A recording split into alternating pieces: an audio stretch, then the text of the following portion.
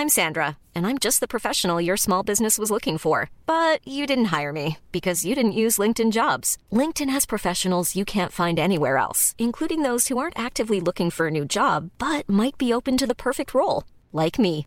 In a given month, over 70% of LinkedIn users don't visit other leading job sites. So if you're not looking on LinkedIn, you'll miss out on great candidates like Sandra. Start hiring professionals like a professional. Post your free job on linkedin.com/people today. This week, the European Central Bank said it would offer cheap loans to banks in the eurozone. It's likely to help in particular Italian banks, but manufacturing numbers don't look great anywhere in Europe right now. So it's a stimulus. The ECB is worried about growth. But can Europe's central bank possibly ever do enough for Europe's weakest countries? This is Alpha Chat, a project from the Financial Times and the Rhodes Center for International Economics and Finance at Brown University. I'm Brendan Greeley. I'm the U.S. editor for FT Alphaville. This week, Mark Blythe of Rhodes and I wanted to know whether the eurozone is inherently flawed or whether it's fixable. We recorded before the ECB's announcement, but we ended up with accidentally the perfect pair of guests. Waltraud Schelkle of the London School of Economics argues that the euro has been good on net and can get better. Ashoka Mody of Princeton says it's unfixable and always has been. The variable here is what economists call productivity. It's a measure of how much workers contribute relative to how much they cost. Let's say you're just focused on cost. You can give everyone a pay cut to become more competitive, which is somewhere between incredibly painful and completely impossible. Or you can depreciate your currency, unless you're in the eurozone. That's what's at stake here. So we started with a basic question. Mario Draghi, head of the ECB, said in a speech this month that the euro has been good on net for everyone. Was he right? Here's Waltraud. I think he got it right in the sense of independence was an illusion, which he actually really says, and sovereignty in the Hobbesian sense is also an illusion. But by sharing sovereignty, you can try to gain more leverage in trade negotiations and have more impact with your monetary policy in financial markets, but with others. And it's not only small countries who have that problem. I mean, the Danish finance minister, I think, put it very well. He said there are two kinds of countries. Countries that are small and countries that don't know yet that they are small. And that is true for about all, perhaps 10 countries in the world who have some monetary sovereignty in the sense of they can set an interest rate and then the exchange rate or whatever they want to affect reacts to that in a predictable way. The rest must follow somebody else's monetary policy. The taper tantrum when the Fed tried to raise interest rates was a recent example of that. So I strongly object to this kind of wordplay of sovereignty and independence.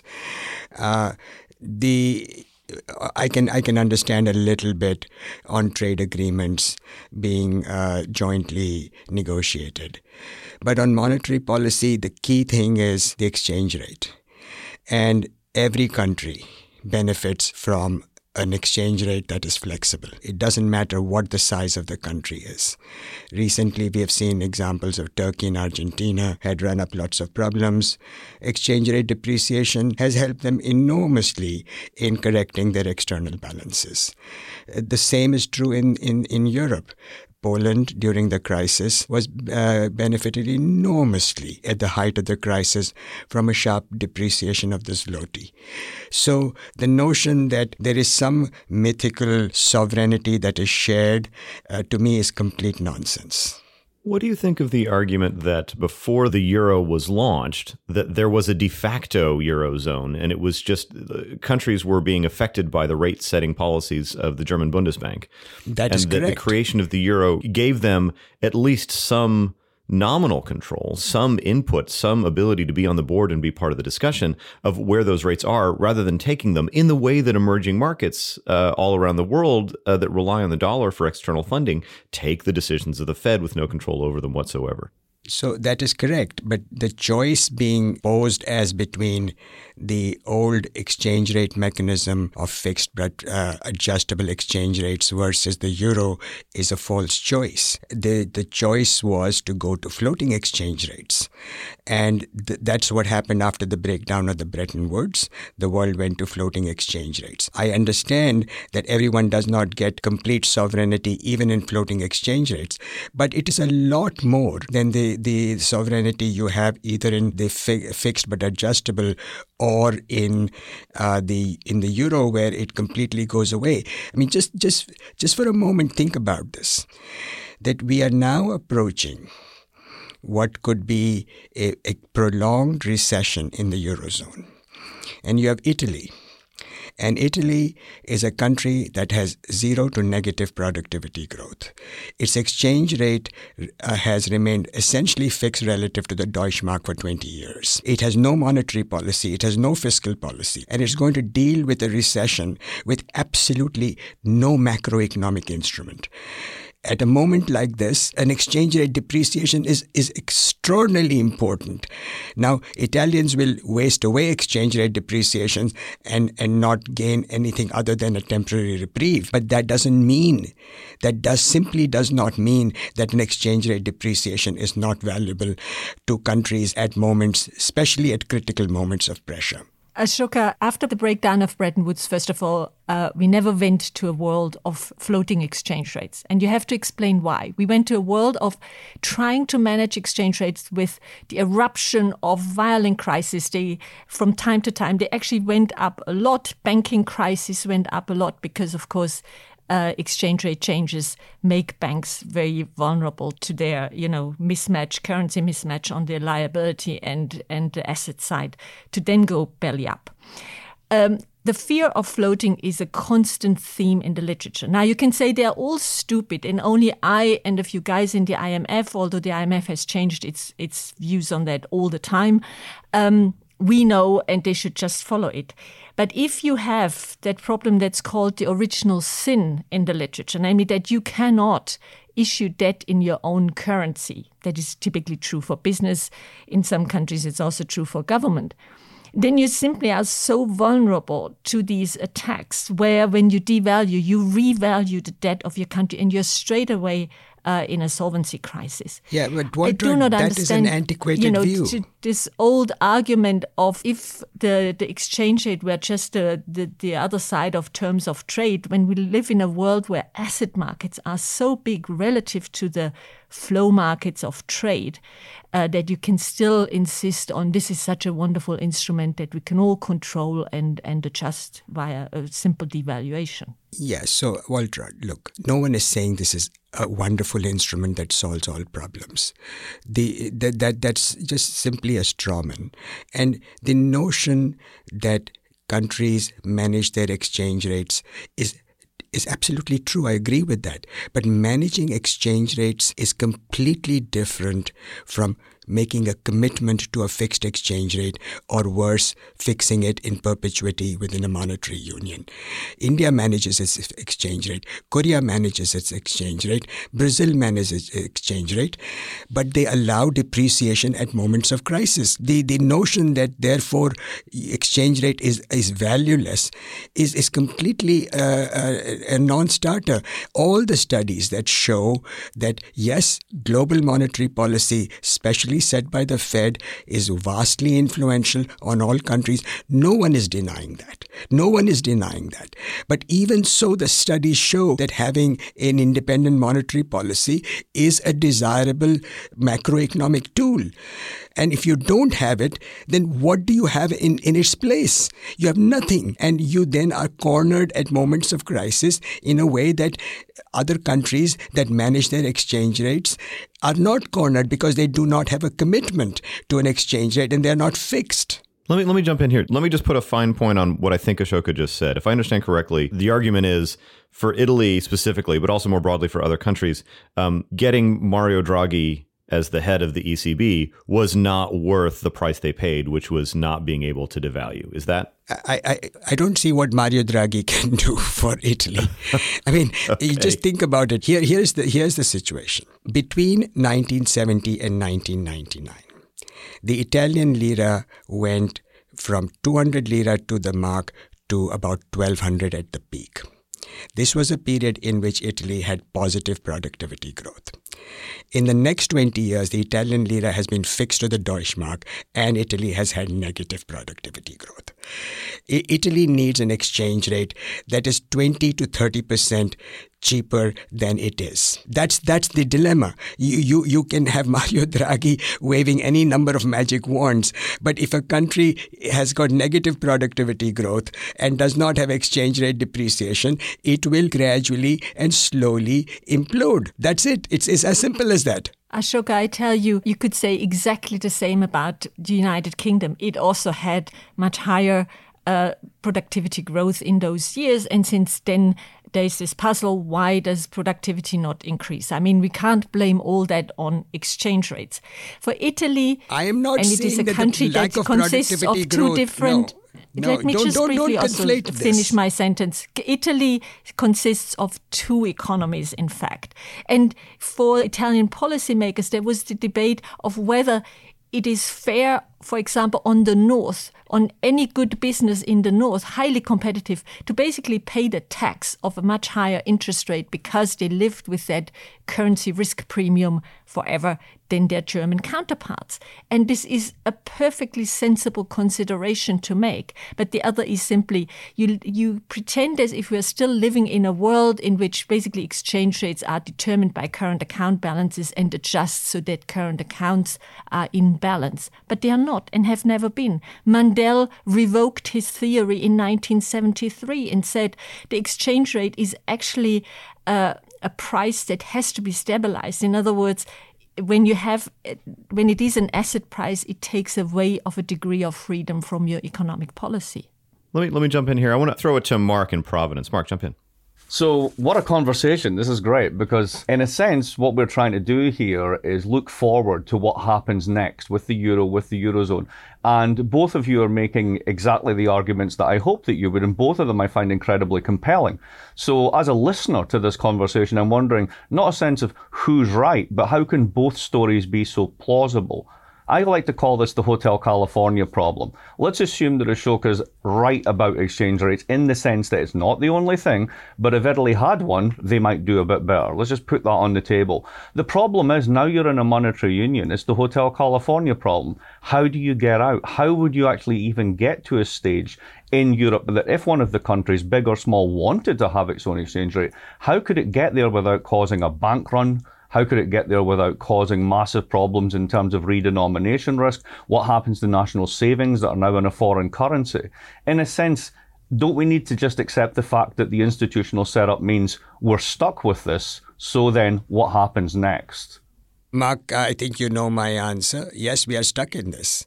I mean, this is the original sin of the euro. The original sin of the euro is that it will always have one monetary policy that fits none. And you see the monetary policy for Italy is too tight.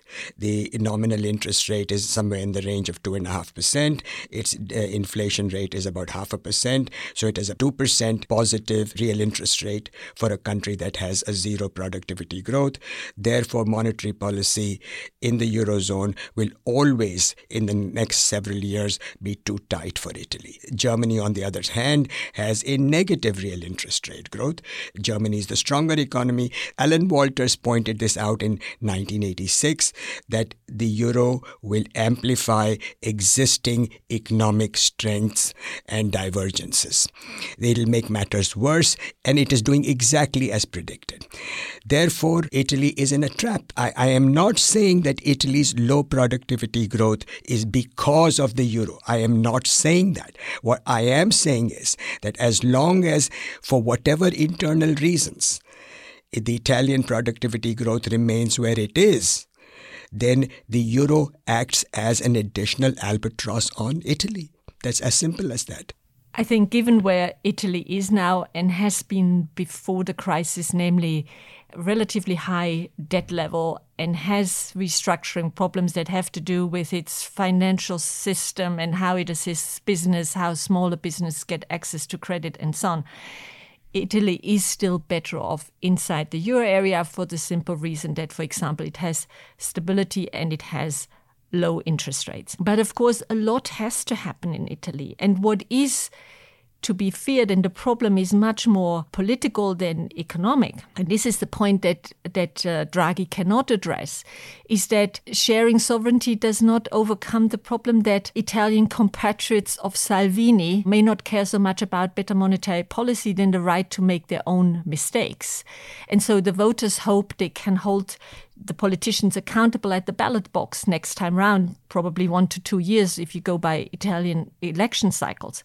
And that is true. Salvini et al. Can be voted out of power, while Juncker and others cannot. But it is a sure way for Italy or others to impoverish themselves with this, going against the EU. I mean, the pensioners in Italy would be at a poverty level that I don't know how you would deal with that. Young Italians would have no a future inside their countries. At the moment, they can at least go sometimes out and return.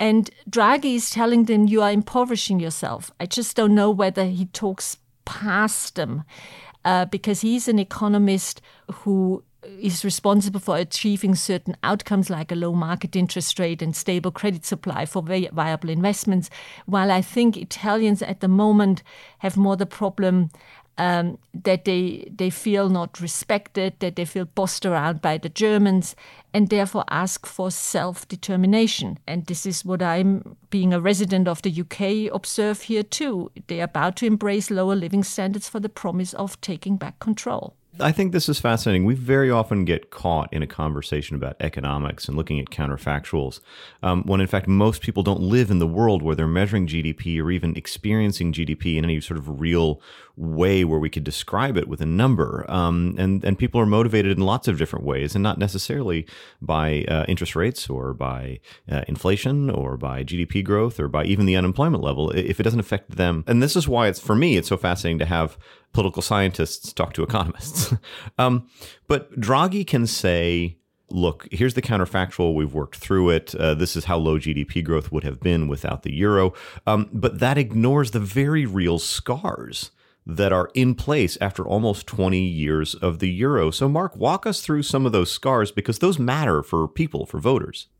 So, in brief, you had a real convergence in living standards in the first sort of 10 years of the euro before the crisis. The South caught up with the North in large part, mainly because of capital flows from North to South, fueling consumption spending and investment spending there. You had the massive expansion to the East, first with equity investment and then short-term capital flows following that. And then the crisis had a tremendous impact, first in the East with a very brutal adjustment, and then in the South with an equally brutal adjustment. And the net result of that has been, as Waltraud says, even higher debts than the debt levels that they went into just now, which if it wasn't for ECB policy, market rates would probably be much, much higher, and an even more brutal adjustment would be underway. So let's not forget there is a positive effect of being where they are just now. But at the same time, youth unemployment, particularly in the southern countries, even though it's been going down, is very, very high. Now, asset formation amongst younger cohorts of the population has basically ground to a halt. And the economy, even though it's been growing positively, has been relatively sclerotic overall, even in some of the so-called success stories. So we're at a moment where if Europe goes into a recession now, it's not going in from, a rip-roaring tear of 5 years of growth. It's actually quite weak. So to me, the interesting question becomes the new institutions that have been built to basically make the eurozone more shock-proof, a little bit more adaptive if there is a new crisis. Is it going to be enough? Just remember that even in those first 10 years, Portugal and Italy did not converge. Portugal's per capita income remained flat, and Italy grew a little bit, but it gave up all that growth. So Italy is a poorer country today than it was 20 years ago.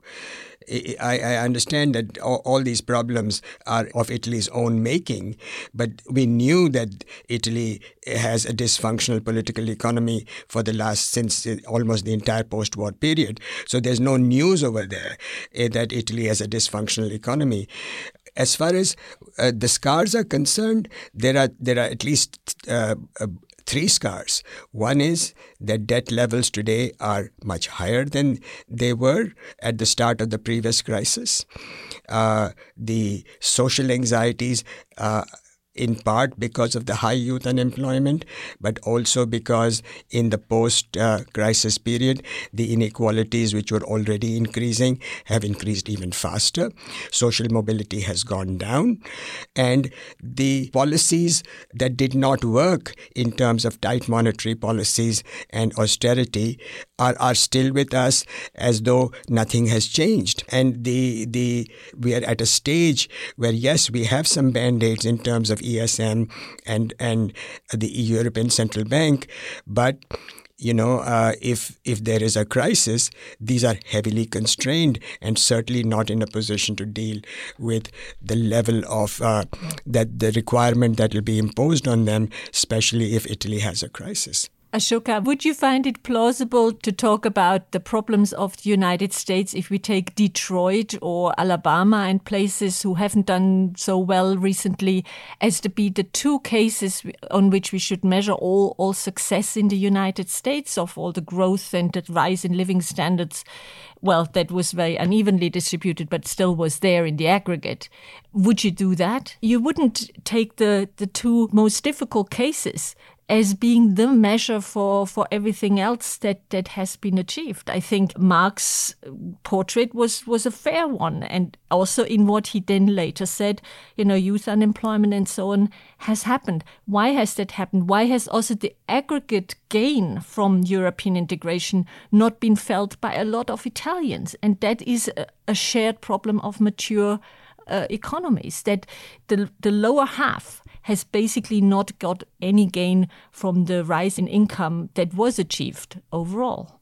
Look, John Mearsheimer just has a new book called The Grand Illusion, I think.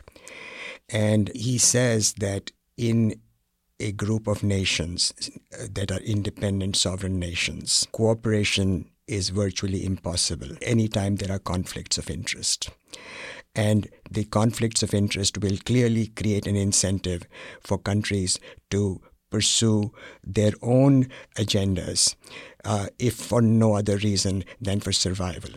So when Waltraud says the Germans should trust, the question is, what are the incentives for them to trust by extending deposit insurance? The system of international cooperation requires reciprocal trust, but that reciprocal trust arises only for relatively benign projects such as opening of borders. And even there are controversies.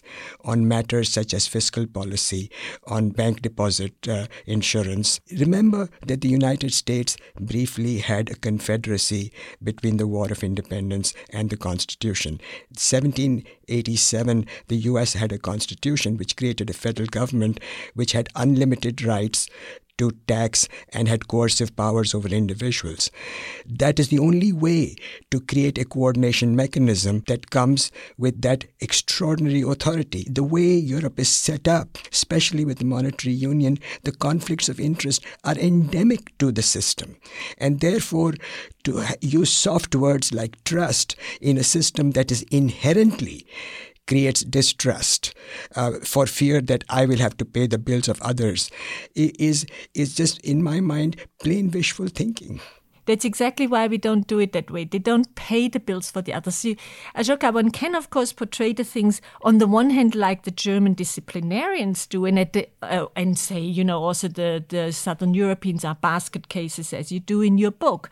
But at the same time, they have created a lot of common institutions. You have to explain to me why the United States, after it had created all these wonderful powers, still had a civil war, and why its first common national currency was created during the time when the political union had fallen apart and was an imposition by the North on the South.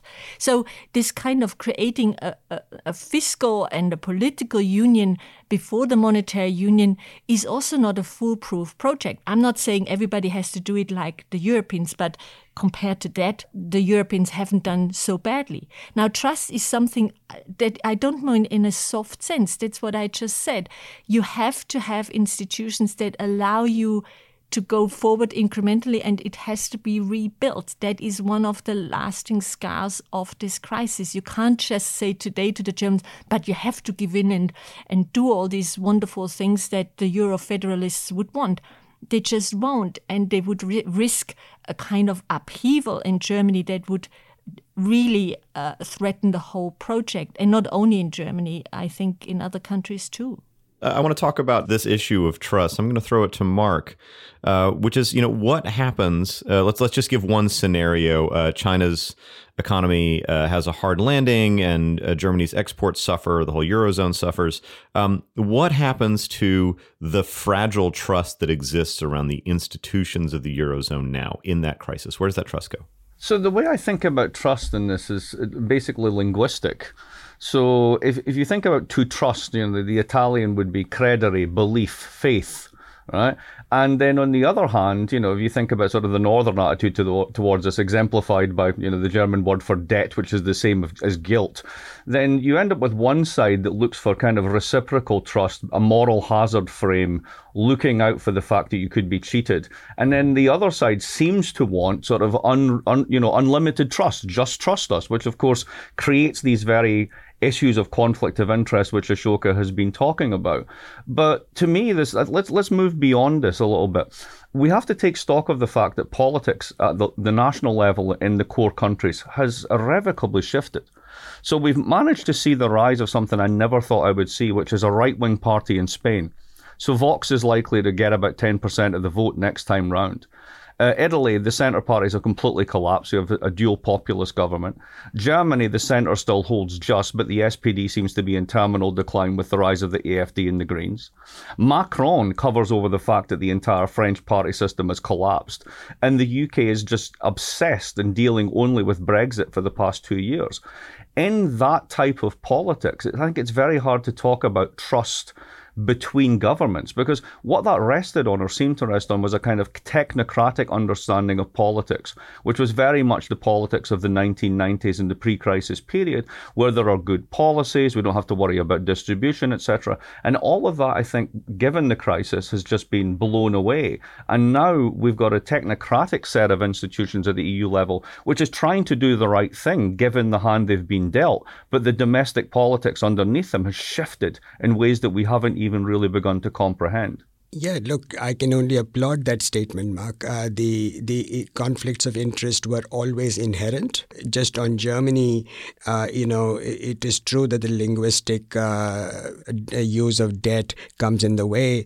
But on the monetary union, from Willy Brandt through Schmidt, through Kohl, even Kohl, the great pro-European, Kohl twice said to the Bundestag in April 1998, ladies and gentlemen, we will not pay the bills of other countries. The German view on not paying the bills of other countries has been completely consistent. You can say that this is not a good thing or not a bad, or they should do otherwise, but they have been completely consistent for over a half a century on this matter. The fault, therefore, was to enter into the monetary union, not to blame the Germans about a view on which they have been completely clear for such a long time. And what Mark is now saying is that overlaying that inherent conflict, you have a political fragmentation in each of the countries, which makes the technocratic resolution of these problems even harder. And that's why this becomes such an important historical critical juncture that we are approaching later this year when, as I think, Brendan, I overheard you say, the Chinese economy, even if it does not have a hard landing, will inevitably slow down. China has to slow down. China cannot keep growing at 6% a year. With Chinese slowdown comes an inevitable slowdown in world trade growth. With a slowdown in world trade growth comes an inevitable slowdown in eurozone growth. We are leading to an economic and political conjuncture over here where the eurozone is set on a long-term basis to slow down, and we are set on at least a medium-term basis to have dysfunctional politics to resolve these extraordinarily complex international coordination issues. Germany is adjusting as we speak, and that has a long-term and a short-term version. The long-term version is that it is an aging society that has already now, say, the national railways, the Bundesbahn has a huge deficit of train drivers that it can't get. And it will fill these posts, and it will fill them with immigrants or whatever. The other thing is capital flows that for once also make German housing markets overheat, as unlikely that always seemed. And German government tried immediately to get in with rent controls, more or less, and so on and so forth. So it does notice that. And this could be this reorientation of the German economy that at the moment is only reported as a recession. I say it's also slowing down from an overheating that it had through this being a safe haven, could be supported and directed with much better policies, with rise in public sector pay and employment. But, German treasury ministers have to come around to it. And as Mark says, the Social Democrats have to lose even more before they understand that they should actually do a bit of a alternative policy, namely doing something for the domestic economy that is not necessarily always on the supply side, but simply giving people a bit more purchasing power so that they can also exercise demand, perhaps for goods from the rest of the euro area and the rest of the world. This, I hope, will come. The real exchange rate for Germany is increasing, and that will create some adjustment. We saw it also in the wage bargains. Whether China is the trigger or something else doesn't matter. Germany is a big destabilizing factor in the whole eurozone. That is simply true. It makes it so much harder for everybody else to adjust in that way. And the pressure from the United States, from everywhere else, will make some change there. But I do resent this constant talk because it creates that myth as if the Germans would pay for anything.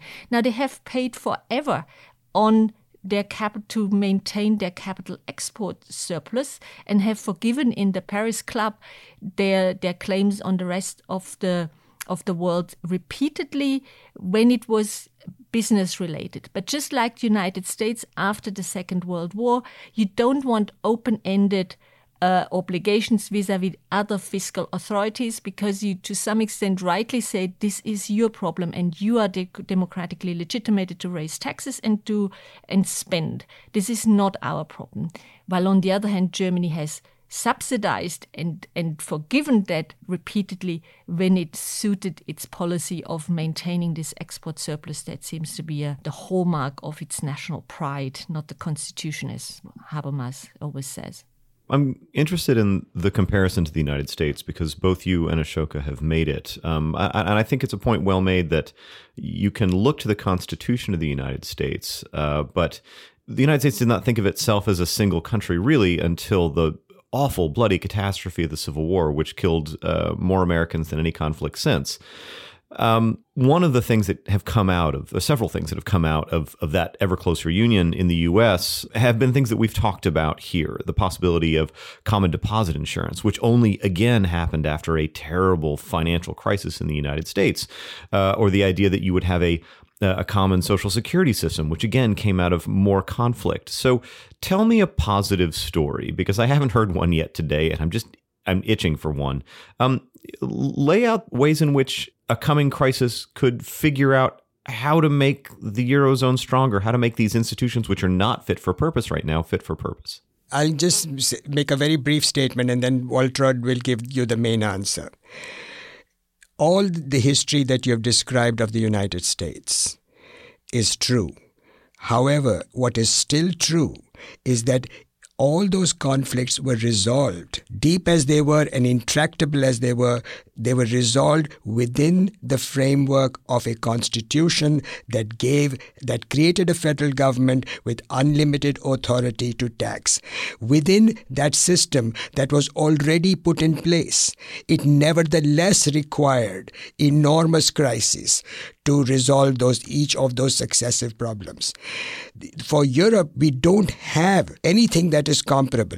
Therefore, any ability of a crisis to generate a positive, constructive outcome is severely handicapped by the fact that there isn't an existing umbrella constitution that creates a federal government and that gives the president authority, executive authority, and Congress the right to tax.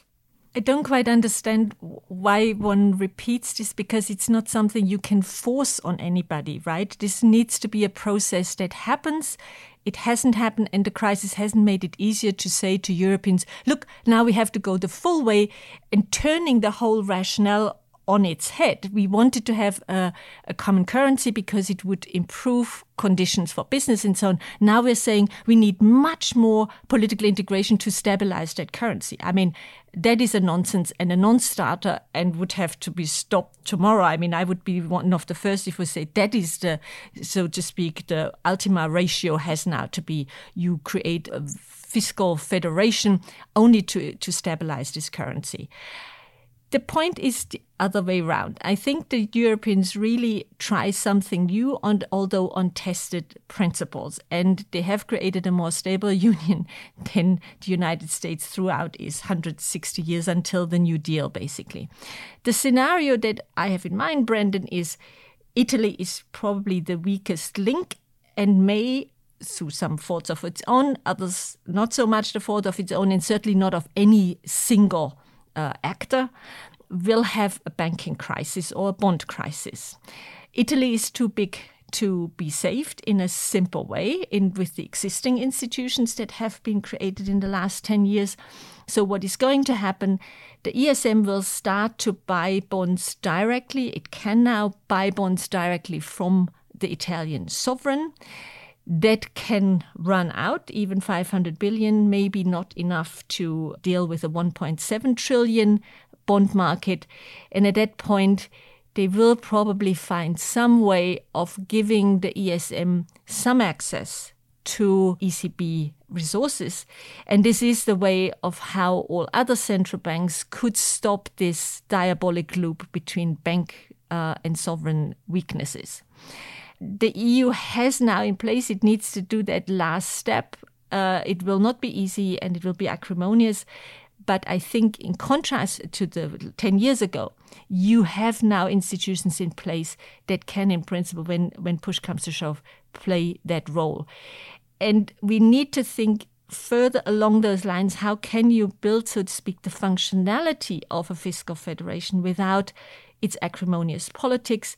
Ashoka, I'll just tell you, if you do a bit of this Southern history, you find that after the Civil War, the next few decades, the South became poorer and poorer. And this is a process we have to stop. Otherwise, I do feel with mature democracies, you cannot support a European Union forever if that process happens. I want to wrap this up with a discussion of politics, because we do have European Parliament elections coming up, and they're sort of often seen as meaningless. And I'm wondering whether they might become meaningful accidentally this time, given the pressures that are on the eurozone. But I'm Mark, I'm going to throw this to you. Ashoka has a theory about no saviors, that you have Matteo Renzi and Emmanuel Macron, and they both suffer the same fate, which is they're both supposed to be these young, technocratic, charismatic leaders who are supposed to show up and provide all the solution, and they're running bang up against the same structural problems that everybody had before them. So is there a political solution? You know, we've talked about how the institutions might change. We've talked about the conditions that have not changed, that have not been fixed by the introduction of the euro. But is there a political solution to this? Is there a savior? So one of the things that I think all social scientists struggle with is whether or not they believe that agency or structure, to use that language, is dominant. And that is to say, we've spent a conversation really talking about all of these institutions and rules and structures and how things are so difficult and it's fragile, but at the same time they're constraining, etc. And then a kind of automatic response is, well, in that case, we need some agent that's going to move it along. And that was Monti, then it was Renzi, and then it's Macron, and they all seem to be, less than the saviors that we hope in that regard. So I think that that's true.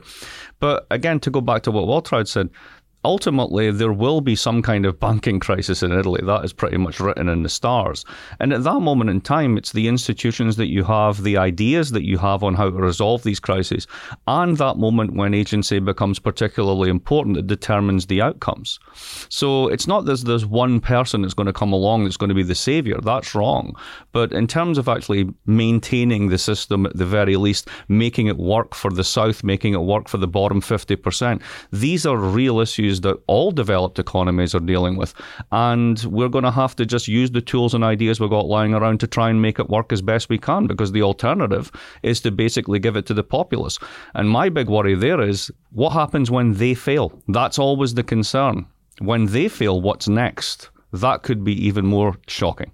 One thing that has fascinated me throughout this whole conversation is that all of us adopted the idea of original sin and applied it to different concepts within the eurozone, but we all feel like there's some original sin there that may be uncorrectable. Anyway, thank you, all of you, Waltraud and Ashoka and Mark, for this.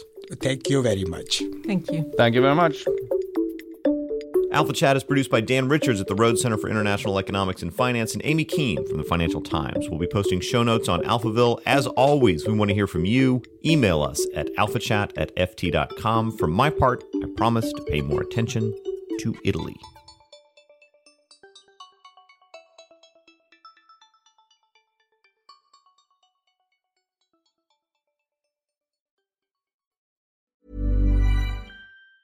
Planning for your next trip? Elevate your travel style with Quince. Quince has all the jet-setting essentials you'll want for your next getaway, like European linen, premium luggage options, buttery soft Italian leather bags, and so much more. And it's all priced at 50 to 80% less than similar brands. Plus, Quince only works with factories that use safe and ethical manufacturing practices. Pack your bags with high-quality essentials you'll be wearing for vacations to come with Quince. Go to quince.com/trip for free shipping and 365-day returns.